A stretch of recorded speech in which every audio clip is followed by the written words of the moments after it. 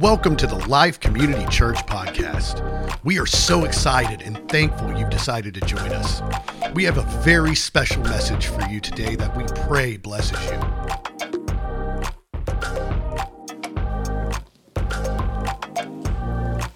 Amen. So, here we are pre-Thanksgiving. Big week coming up, a lot of you. And it's good to see you. I'm glad you're here today. Thank you so much for coming.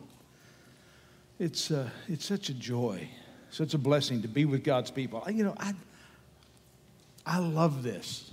I love the opportunity to gather with God's people and to see you and to be able to fellowship with you. To me, it's just so important.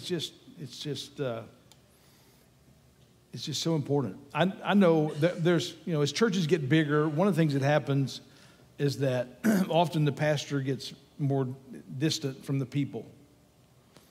And so I know a lot of the larger churches, when the minister finishes his sermon, he walks off the platform so that he doesn't have to interact with any crazy people. Because every church has crazy people, and the more people you have, the more you have. So it becomes a challenge. I mean, I understand why they do it. But since I'm one of the crazy people here, then it works.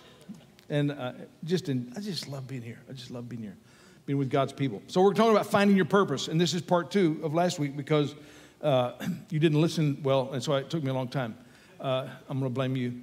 No, this is part 2 because I had too many notes last week. And so what's hard about part 2 is that I know some of you weren't here for part 1. So I'm going to go back over some of part 1 and hope that I don't run out of time, preaching part 1 again, that I won't get to part 2. So, I'm going to not read every scripture that I would normally read. So if you need, if you have any questions about this, I'll always send you my notes. There's several people that weekly I send my notes, and if you would like a copy of my notes, you can say, I don't understand. He didn't make any sense to me. Maybe I can figure it out. Also, if there, often I have other Bible verses that I don't read every Bible verse. I mean, my tendency is if there's 5 verses that clarify a subject, I will read all 5, but time does not always allow that. So, finding your purpose. This is about the stewardship of your purpose. And Jesus told this parable in Matthew 25. Again, it.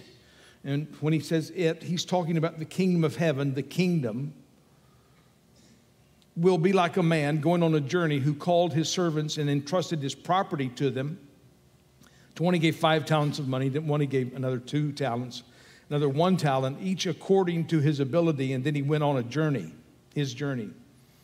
The man who had received the 5 talents went out and at once and put his money to work and gained 5 more. And also the one who had 2 talents gained 2 more. But the man who had received the 1 talent went off, dug a hole in the ground, and hid his master's money. So every one of us have been given talents. The word, we're going to talk more about what the word means, but we've all been given talent. The number 1 talent that you have is that you're alive. The gift of life is a great gift. You can't agree if you're dead, but we would all agree, right? And a lot of times we're not thankful enough for how great of a gift just to have life is. To have life is so wonderful. And then we each have certain natural talents and abilities. Tim is a tremendous musician. He's played the guitar since he was a young man. He's always been very talented and gifted. He's a great singer. I've tried to play the guitar. I have a ukulele because it only has 4 strings, so it simplifies it a little bit, and I still struggle with that. That's not my area of giftedness. But we've all got things that we're good at. I'm pretty good at fixing stuff. I can fix, a lot of stuff. And not have too many leftover parts. But we have different abilities. As believers, we have spiritual gifts also. which gives us a whole nother layer. Often the Lord, because He's God, our spiritual gifts and our natural gifts fit together. They fantail together, and Lord uses that so that we can serve Him more effectively. And then we have the gift of resources, which we have time and money, and how we steward time and money. When you don't have money is the most important, and you will trade your time for money. Right? When you go to work, what are you doing? You're trading your time for money because you need money. If there's a point in your life where you have enough money, time is more important. Jeff Bezos is not worried about more money. Well, he may be, but that's stupid. He can never spend what he's got. He's worried about time. He's probably trying to figure out all the life-lengthening drugs that he can take and everything that he can do, and to both look younger and so act younger, be younger. So once you have enough money, time is more important, and you'll trade money for time.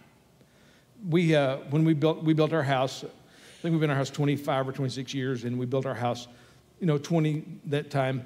And it's on 1.2 acres. And it seemed like a good idea at the time.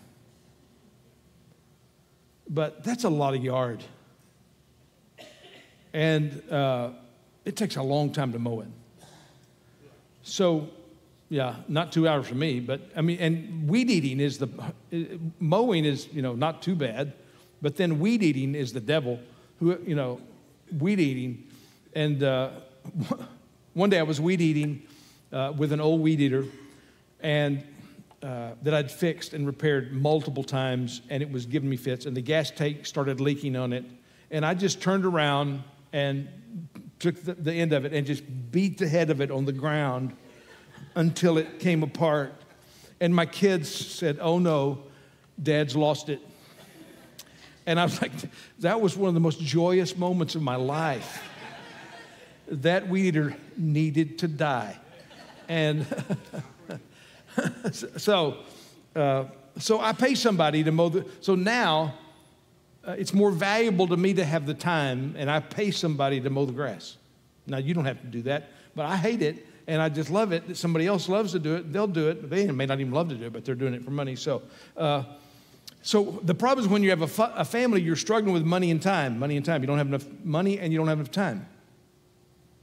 You're trying to do everything takes, you think, it doesn't matter how much money I make, it's not enough.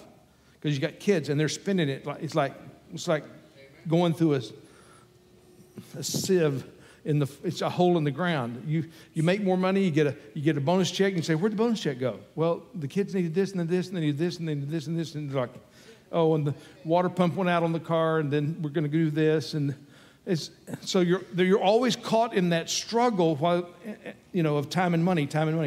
We call it the work-life balance. So you're trying to balance. How do I have enough? I got to work. So you think I can work these overtime hours, but then I'm gonna have to not spend time with my family, or I can spend time with my family, but then I can't afford to be with my family because I didn't work the overtime hours. It's like, right? So that's the challenge of how do we manage our time and resources well.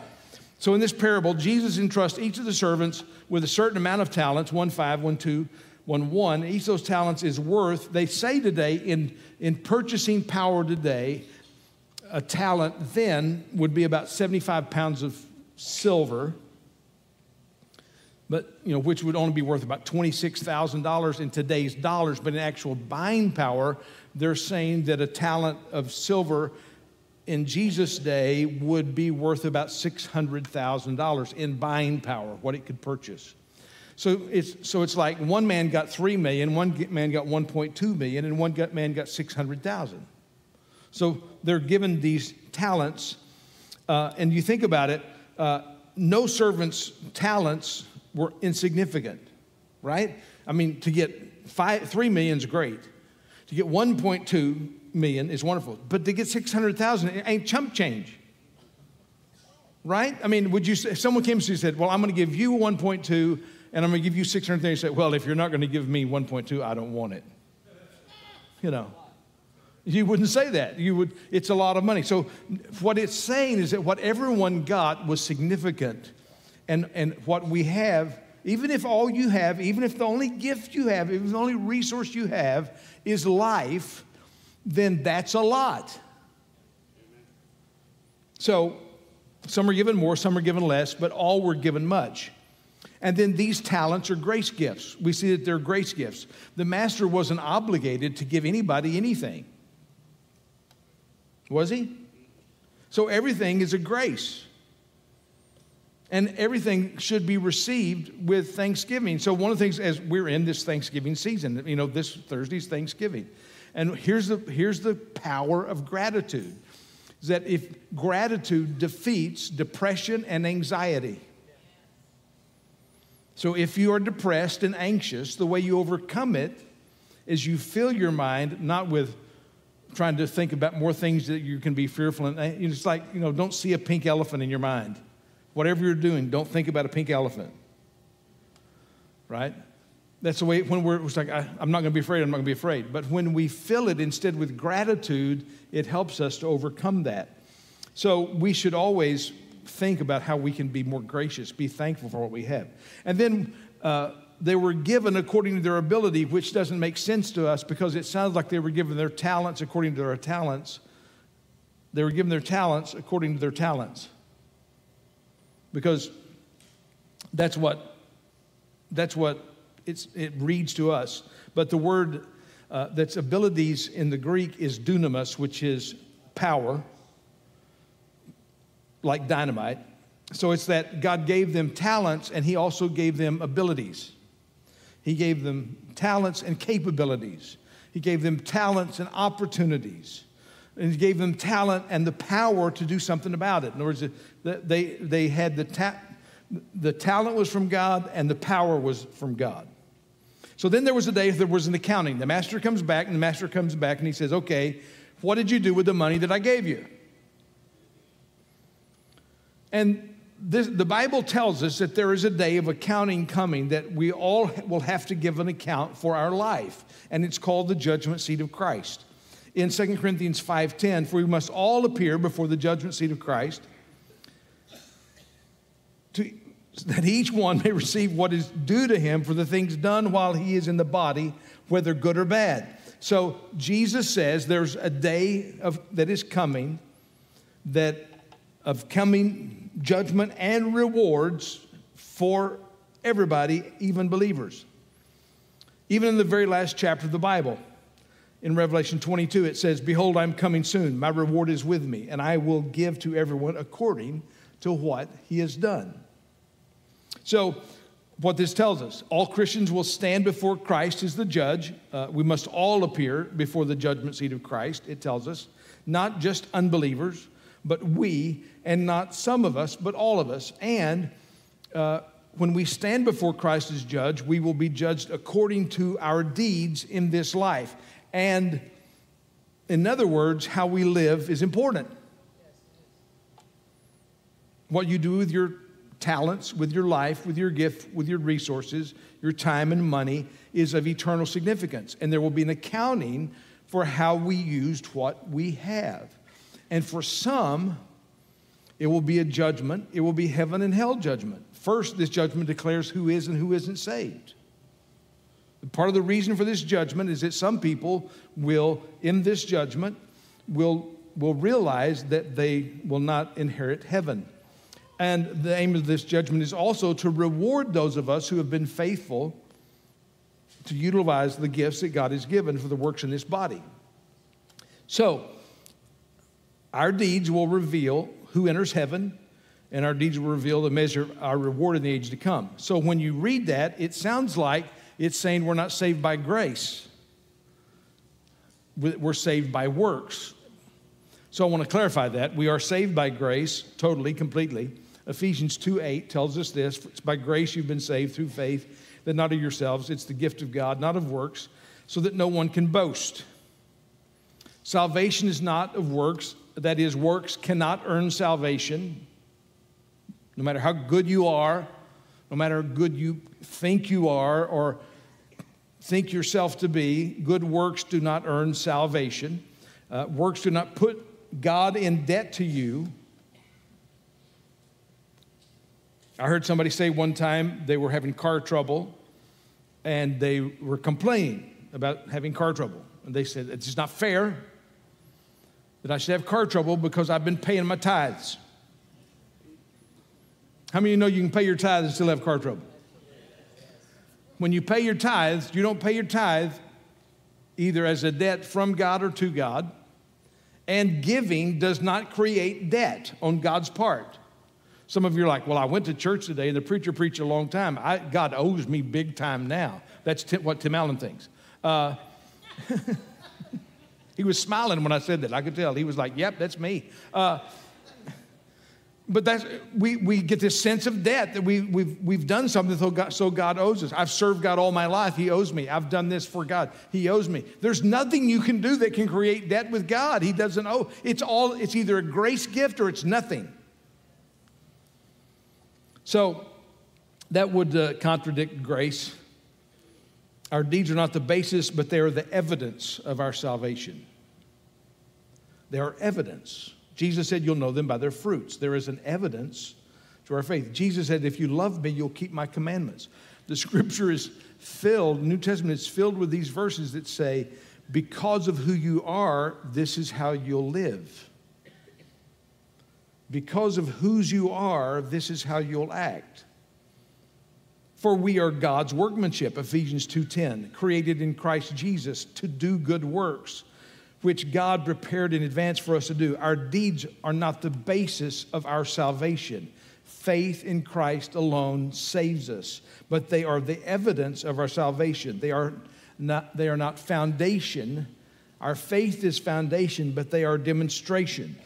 Salvation is owned by faith, but it is shown by deeds. Some who think they are saved will be eternally lost because their works didn't come from faith. Their motivation was wrong. They looked good. And if you and I were judging them, we would have said, oh, well, they're going to heaven. But when they get at the last judgment, they're not, because their works were not right. Here's what Jesus said in Matthew 7. Not everyone who says to me, Lord, Lord, will enter the kingdom of heaven, but he who does the will of my Father who is in heaven will enter. Many will say to me on that day, Lord, Lord, did we not prophesy in your name, and in your name cast out demons, in your name perform many miracles? And then I will declare to them, I never knew you. Depart from me, you who practice lawlessness. You think, whew, man, wait, they're doing all the good stuff. Why don't they get to go to heaven? Because their emphasis wasn't on Jesus. Their emphasis was on this, what we did. Did we not? They are putting their faith not in the complete work of Christ. They're putting their faith not what Jesus did on the cross, not what he did in the resurrection, not what he did when he ascended to the Father, not what he did when he sent the Holy Spirit to indwell us. They're putting their faith in their works that God owes them. Look what we did. You owe us salvation. It doesn't work that way. 1 Corinthians 4:5 says, therefore judge nothing before the appointed time. You know why we're not supposed to judge people's motives? We do judge people's actions, by the way. People say you're not supposed to judge. You need to read all the scripture, not just a couple of verses. We are supposed to judge. We cannot judge people's motives. We can't even trust our own motives. Did you know that? The heart's deceitful. Don't follow your heart. It'll lead you down the wrong path. Therefore, judge nothing before the appointed time, because you don't have the resources nor the ability to judge another person's motive. But God does. He alone has the ability to judge the motive of man's heart. Wait till the Lord comes. He will bring to light what is hidden in darkness and will expose the motive of each man's hearts. At that time, each will receive his praise from God. So I can't judge your motives, but God can. So I can't judge I shouldn't judge your motives. But I should, if you as a brother are overtaken in a fault, in a sin, who's spiritual, if I am spiritual, I should endeavor to restore you in love, looking to myself, because I need to do this humility, because I could fall tomorrow in the same way. So, So the reward of good stewardship, he says to them, the reward of good stewardship is, well done, good and faithful servant. You've been faithful to a few things, I'll put you in charge of many things. Come and share your master's happiness. And that's what we all want to hear, right? We want to hear the Lord say, well done. You did what I called you to do, what I told you to do. You said yes to me. And so we're all going to be judged, receive varying rewards. And the Bible refers to them in different ways. The crown of glory, the crown of life that we're going to receive on that day. We're going to receive these crowns. And it's not like a gold crown. It's more like the kind of crown they got when they won an Olympic race was just a laurel wreath. It wasn't the value, and it wasn't in the crown itself, but that it was a measure. It's kind of the accomplishment. So the Lord's going to reward us eternally. He says, 1 Corinthians 3:8, the man who plants and the man who waters have one purpose, and each will be rewarded according to his own labor. Ephesians 6:8, because you know that the Lord will reward everyone for whatever good he does, whether he is slave or free. And Paul said in 2 Timothy, I fought the good fight, I've finished the race, I've kept the faith. Now there's in store for me the crown of righteousness, which the Lord, the righteous judge, will award to me on that day, and not only me, but also to all who have longed for his appearing. So there are going to be rewards, and I don't think that's going to be the focus when we get to heaven. Is look what I got, and look what you got. I think it's good, because it seems like when we get the crowns, it seems like they all end up at the feet of Jesus anyway. Because every crown that we've got, everything we've done, if we've done anything good that was eternal and it's going to last, that doesn't burn up, it's not wood, hay, or stubble. That's a whole other series of sermons. But if it's going to last, it's because Jesus called us, empowered us, and enabled us. And so he should get all of the glory, not ourselves. So good stewardship will produce good results, and it will produce an opportunity for us to witness. Matthew 5:16, in the same way, let your light shine before men that they may see your good deeds and praise your Father in heaven. So deeds are not what we need to get to heaven. We get to heaven by faith. Our deeds are evidence that we have faith in Christ. But how we live is important because it enables us to witness. If you don't have a life that enables you to witness, you can't.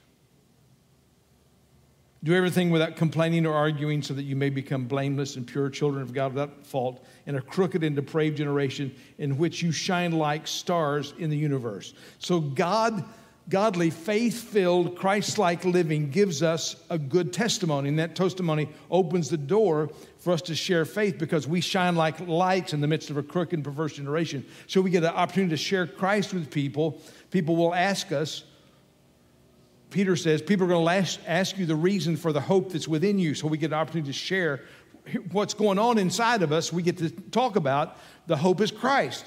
And so we get to do that, and we get to do it with humility, because how many of us have a perfect testimony?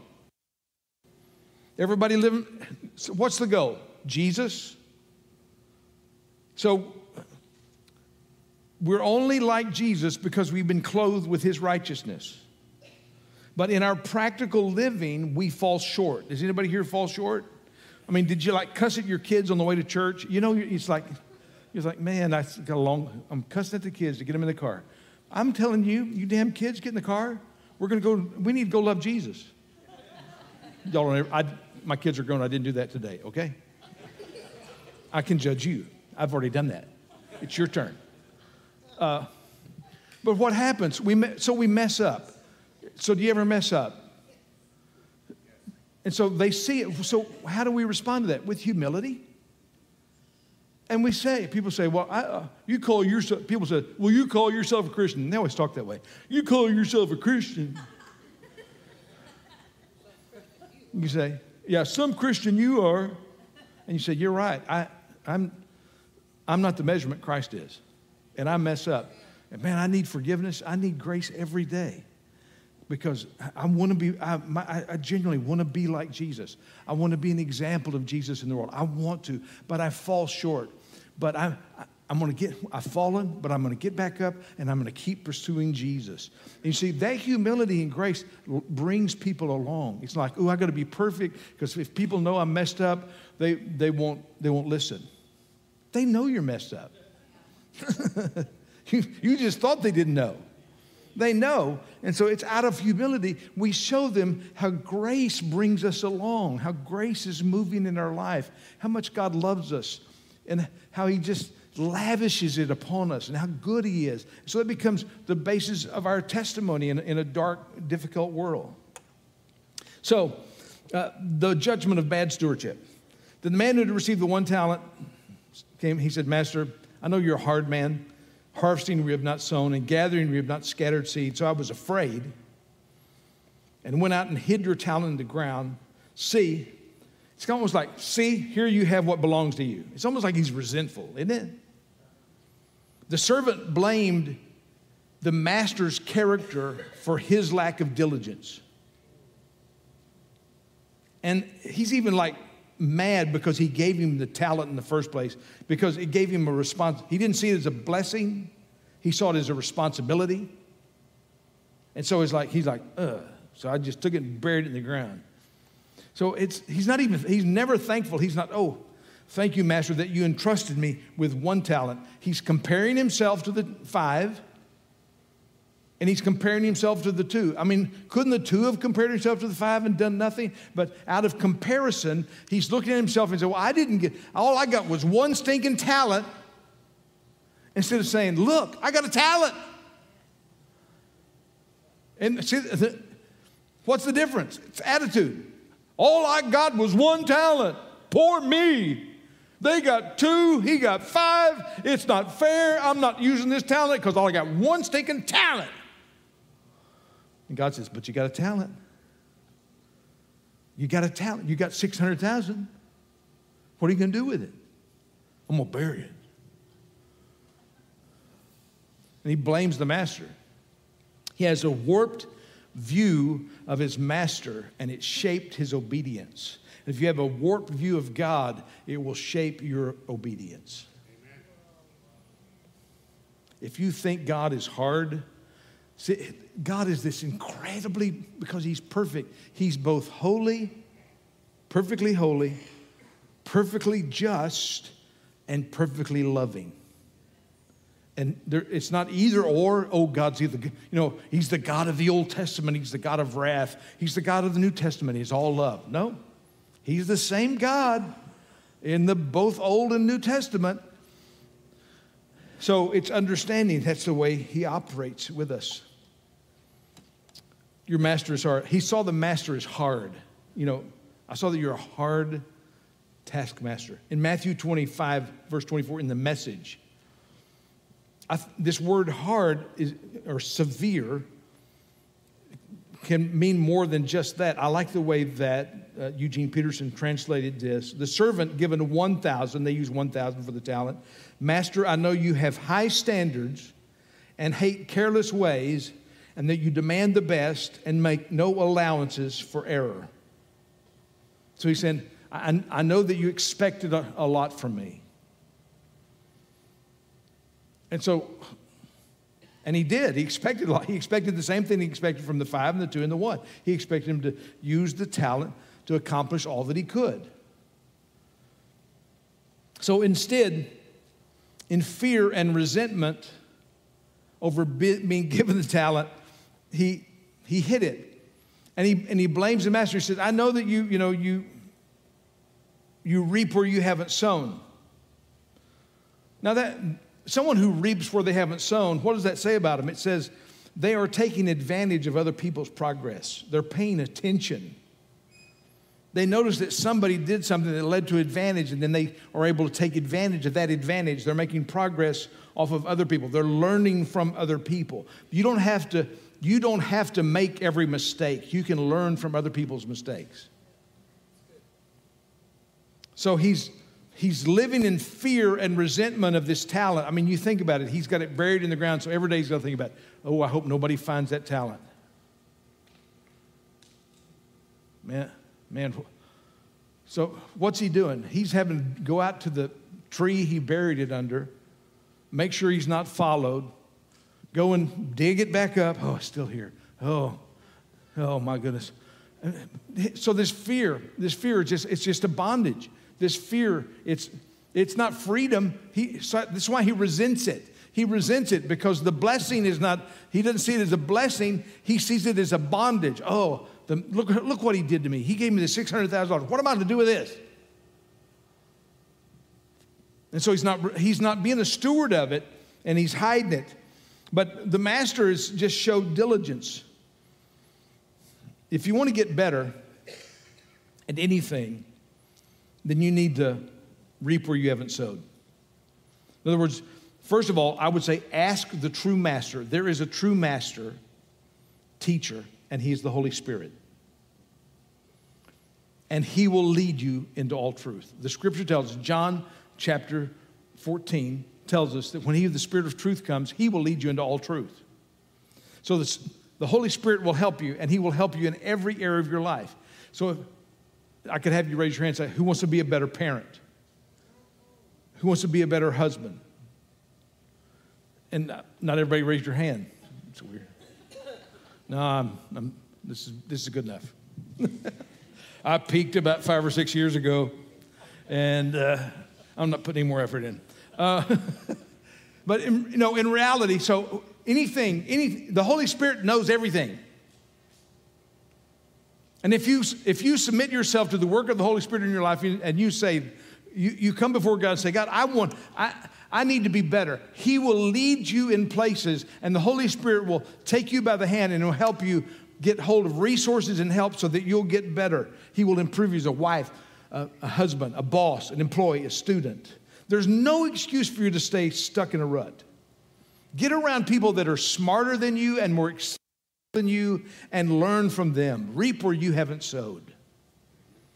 Learn from other people's mistakes. There are just so many resources today. You can get information on everything. There are podcasts on leadership. There are podcasts on parenting. There's podcasts on marriage. There's some of the best resources that have ever been available in the history of the world are at your fingertip and can easily be resourced.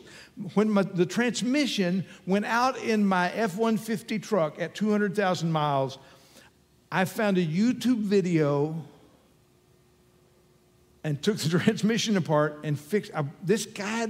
Listen to this guy. Take out this bolt, okay? Pause. Take out this bolt. Okay? It's amazing. I mean, if you've ever thought about doing it, somebody made a YouTube video about it. How to murder your wife. It's on YouTube. Probably. I haven't looked it up. I promise you, I have not looked that up. I'm in trouble now. Okay.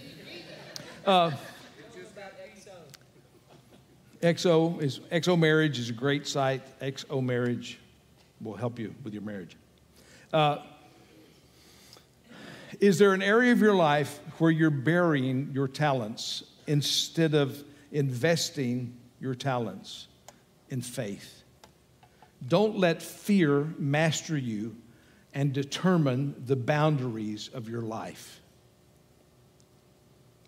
When fear controls you, when fear determines what you do, you're not demon-possessed. But it's like you're demon-possessed because you are possessed by the father of lies. You are believing his lies about you. So when we've let fear, and keep us from doing what we believe God calls us to do, to take the $600,000 and invest it, but instead out of fear do nothing, then we miss God's purpose and plan for our life.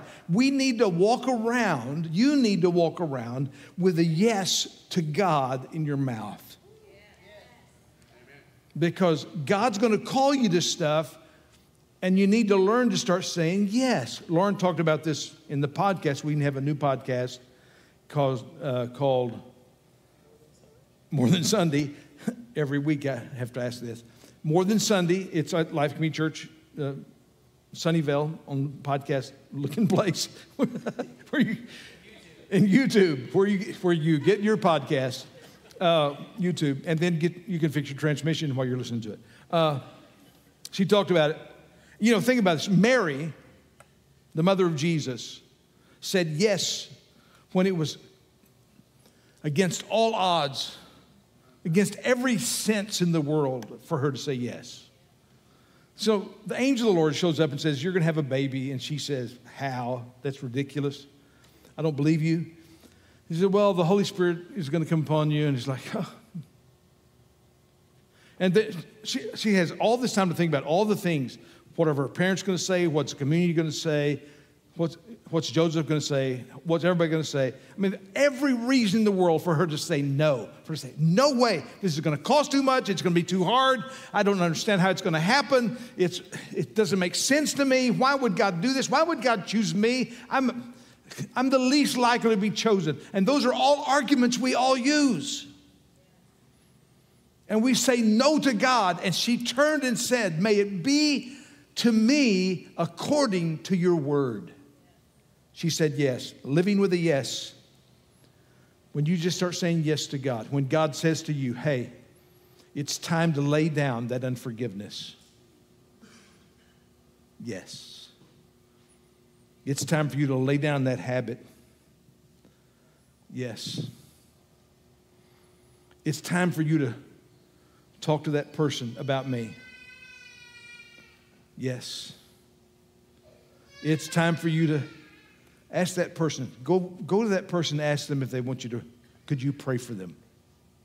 Have the Lord ever told you to do that? This happens to Tina all the time. So I kind of get away. Okay. No. But the Lord will speak to her and she'll pray for people and God will do incredible things. Because if you bury it in the ground, nothing happens. But if you invest it in the kingdom, you see increase. So a lot of times the Lord will give you something simple, like maybe there's somebody you work with and they're going through something and you feel like the Lord's saying to you, you kind of hear it, you don't know, and you feel like the Lord says to you, hey, ask them if they want you to pray for them. And you know, the first thing you do is you say, oh, that's not me, that's not God, that's me. You ever had that argument with yourself? In other words, God, you feel like God says something or somebody says something and you think, oh, that's not God, that's me. Although it's the last thing you want to do. So, but you say yes. So when you start living with a yes in your mouth, it changes the trajectory of your life. It's taking your talents and getting them out of the ground and investing them in the kingdom of God. And when you do that, the resource is not you, the resource is God. Where's the talent coming from? It's coming from God. And God that is able to take that obedience and multiply it and accomplish something because you've said yes to him. Where are you letting fear determine your boundaries? Where are you letting fear determine your obedience? God wants to give you the freedom so that you can invest in the kingdom. You can be a steward of this resource, your life, by saying yes. Yes, and there's great things that he can do. Amen. I got to quit. Let's stand. The Cowboys don't play till Thursday, so we got plenty of time.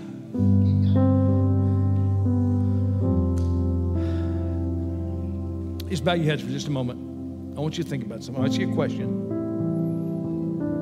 Is there an area of your life where fear is determining the boundaries of your life? Is there some place where God's dealt with you, spoken to you about some area? Maybe it's a habit, or maybe it's unforgiveness, or maybe it's having the faith to move out or start a new business, or all kinds of things. But you know it's something that, and all you've done is argue with God and say no. But I want to tell you, there's freedom. God gave you freedom so you could live in the yes. You could live in faith. And would you say yes to God today? And have you said yes to the most important decision you'll ever make? Have you said yes to the invitation from God the Father to be part of his family? that he sent Jesus Christ to die for you so that you could be his. Have you said yes to him? The Bible calls that the work of faith. One of the most important works you'll ever do is the work of faith, to believe in him who was sent. So I want to pray for you. So if you say there's an area where fear has got me in bondage, I want you to just slip up a hand, put it back down. Don't have to stay up. Just slip it back up, back down. Thank you. We're going to pray. Thank you. Thank you. There's a lot of us. Thank you, Lord. Father, you come. You came to set us free. You came to set the captives free. Jesus, you want us to live by faith, not by fear. Faith is trust in you. It's not in just foolishness, but it's trust in your word, trust in your spirit, trust in your work within us. And Lord, I pray that you would break us free of every bondage of fear that's holding us, that has determined the boundaries of our life. And we come against that. We say, Lord, break every chain of fear. Break every bondage of fear.